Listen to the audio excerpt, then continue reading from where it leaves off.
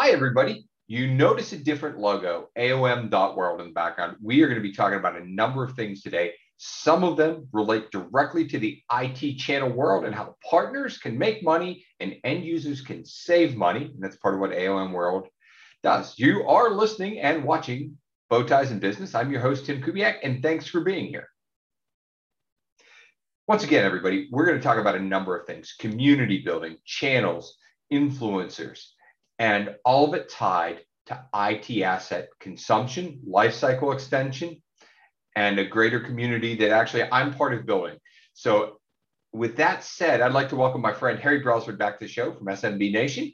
Harry's going to kind of keep me honest in this, and he's been a great sounding board and resource for me as we've developed AOM World.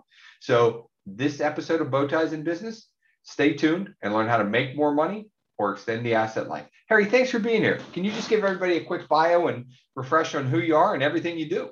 Sure. Well, a pleasure to be here. Probably, Tim, I'm best known for SMB Nation, a community that is 22 years old, predicated upon right up here Microsoft Small Business Server. We were excited. We were enthusiastic until Microsoft end-of-lifed it in 2014. To encourage people to go to the 365 community, Office 365 and Microsoft 365. So since then, Tim, and SMB Nation's still alive and kicking, but I've been involved in a number of startups, from analytics to some cutting edge verticals, and now technology lifecycle management and asset management. So for people that are listening that aren't from the IT world, or frankly have never thought about asset management, because a lot of listeners are channel partners and owners and sellers, why do they care? Well, over at a trade group called IATAM, the leader's Dr. Barb, a friend of mine, and she says it best that if you're not managing your IT assets, you're not managing your business. And I've come to really learn that sometimes as an entrepreneur and we'll call a finder going out and hunting and gathering IT business, we kind of forget about the minder role, right? And that's not for everybody. And I've had to evolve into a minder mindset. You've got to manage both your business and your IT assets, or trust me, they will manage you. And that's why you should care about IT asset management. And it's a big, big field of study. There's no question about it. And so there's a new term that's coming out, right? And it's total lifecycle management, and it kind of builds on that foundation.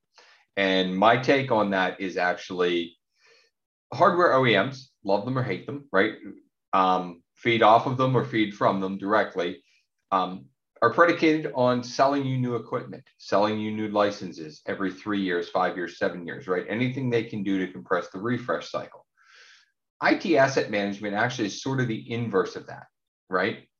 Total lifecycle management is stretching the value of something you've had CapEx on additional years. Now, what you do as a corporation can change with that. And we'll talk a lot more about that actually on AOM World. But just to put that thought out there. So if you're a channel partner and you've been living and dying on refresh, and now you have the recurring revenue model of people moving to the cloud, total lifecycle management is actually a way to increase your margins, right? While saving your customers money. Yeah. It's consistent with a podcast I was on yesterday about automation and scalability, and quite frankly, for a managed services provider, a channel partner, better known as MSP, it's all about saving time and money, right? That's the new business model. And so if you can extend the life of the asset, you're doing right by the customer to save them money and ultimately time in doing a refresh. And that's the way the world works right now, right? The idea, let me do a little storytelling. Sure. My great aunt down in Texas, and God bless her, she came from an old school, small oil family, but she'd go down every year and buy a brand new Cadillac. That was her thing. Not a bad thing to have. Not a bad, old school. And again, God bless her. But today, Tim, what do you see on robocalls and TV? You see these ads for extended warranties for your car, which is exactly the opposite. And that's the way a lot of people think. Does that make sense? Yeah, it does. And as a guy who just sold a 2006 Honda this past spring, I'm your worst nightmare if you sell new cars. Yeah. Yeah. And that's a whole nother podcast about the used car market. It is. So AOM World's a community, and that's part of what I brought you on to talk about, because you've built a number of very successful communities. What's your thoughts on why this one matters and where it's different and kind of where it fits? Well, a couple of things. So first of all, we really now think in terms of it being an ecosystem. And let me lay that out. Back in the 90s and 2000s, there were things called user groups, right, for Novell NetWare. And you go and there'd be 300 to 400 members on the third Thursday night. And then that changed to online communities, right? And now I think what we're doing with AOM World, it's fair to call it a community, but I think it's also an ecosystem where we have these interconnections between different communities, stakeholders, and constituents, right? So we're thinking a little bit bigger than just the old Thursday night user group and trying to add more value. So AOM World is an ecosystem to, do a couple of things. One is to share best practices in asset management, licensing, and so on. Number two, educate the members of the AOM World on trends and opportunities. Number three would be a cool tool. So we have a free cool tool that actually helps with asset management and provisioning the consumption of third-party maintenance, extended warranties very quickly in a very rapid manner for quoting, right? That was always one of the drawbacks in that world to apply an extended warranty, was that it took too long to get the quote. Remember, we talked about automation and scalability, right? So we play really well into some of those conversations. And that's kind of it at the baseline. Okay. And we teased in the opening about influencers, and everybody, or at least my mind, goes to Instagram and traditional social media. But influencers actually play a huge role inside of the tech community, especially from a technical resource and an engineering perspective. Thoughts on, how they'll benefit from this ecosystem and this community? Well, I think it goes two ways. One is an influencer. They need a they need a congregation to preach to, right? Very good analogy. That's what makes them an influencer. So, these people tend to be life learners. They read in the morning, and they, have the automatic download podcasts and Spotify while they're driving their car, that kind of thing. And so AOM World, I think, will contribute to their knowledge base, quite frankly, and then vice versa. Influencers in the asset management area can then have a congregation, a flock that can benefit from their knowledge, right? That it's the one who speaks to many.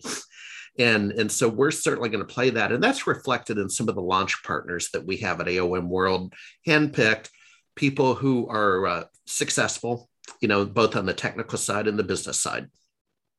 So you talk about the launch. When the day this comes out, we're actually at CyberFit, the Acronis event in Miami, Florida. We'll be doing some live stuff from down there.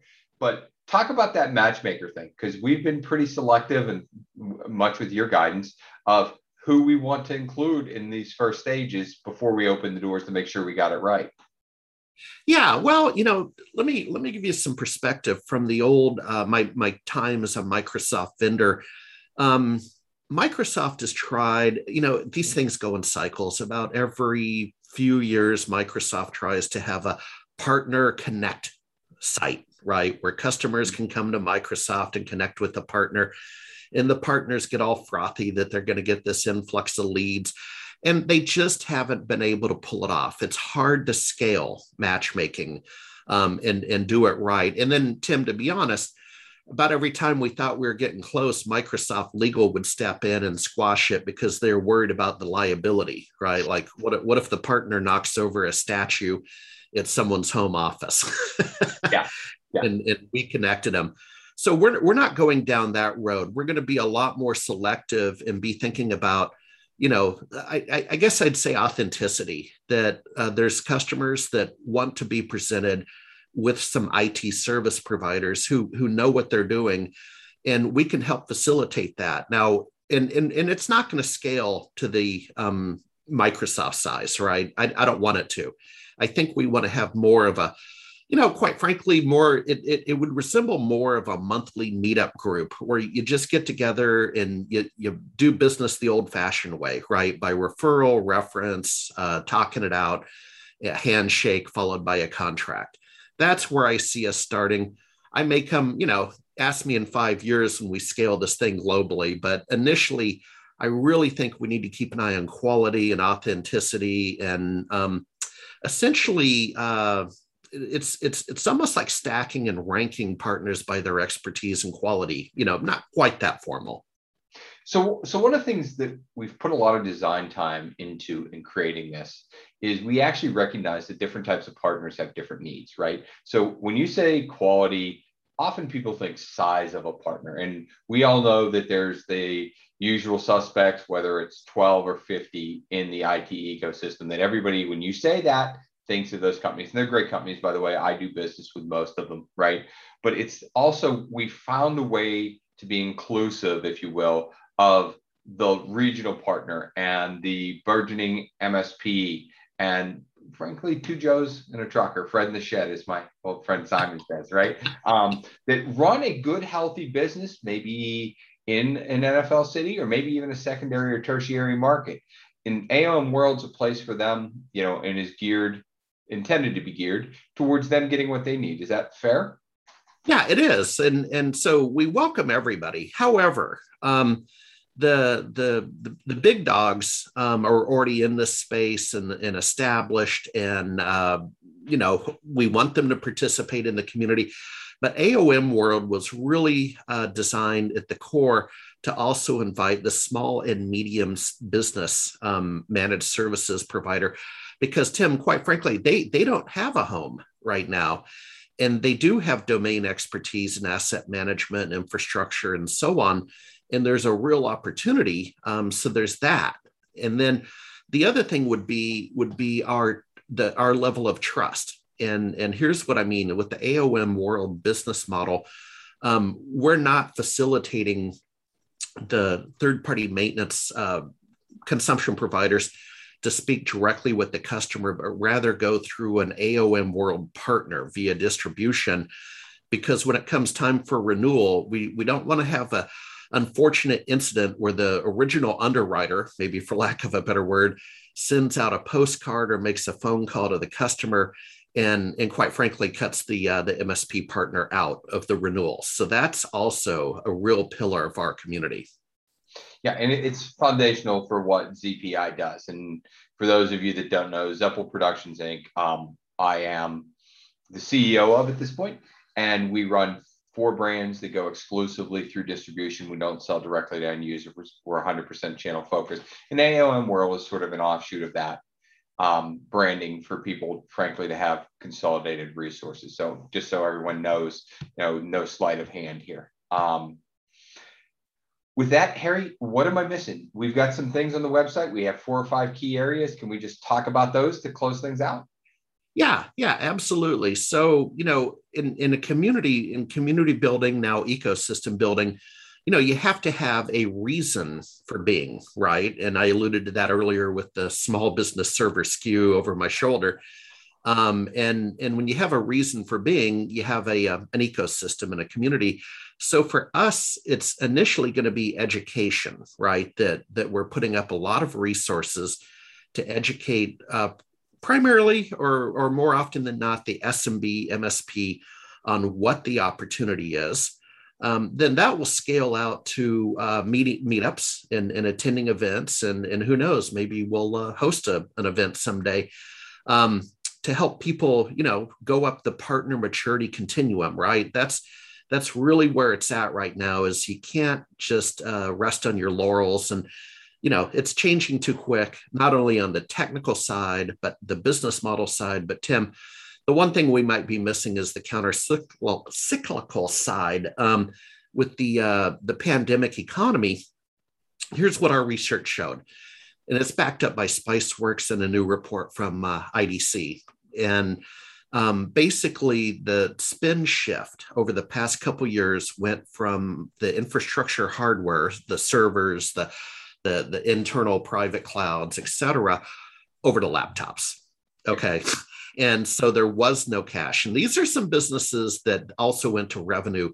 I'll be generous and say neutral, but really revenue zero. Yeah, I mean, Cleveland Research prior to the pandemic was projecting for 2020 a 9% decline in desktop and laptop, and everybody in that world thought that was okay. Yeah. Yeah. And so the spin shift means that the AOM world opportunity is to understand how to extend the life of the infrastructure assets for a fraction of the cost of replacing it as these companies rebuild their IT budgets, and there will, of course, be a hardware refresh at, time period 5. But the opportunity is now. Great. Harry, as always, thanks for being here. For anyone that wants to find Harry beyond the Acronis CyberFit event where we're at as you're catching this, if you're catching it close to when it comes out, you can find him at SMB Nation. Links are in the show notes. And you can also find him on LinkedIn, and I will link to his profile there. Harry, as always, thanks so much for being here. Thank you.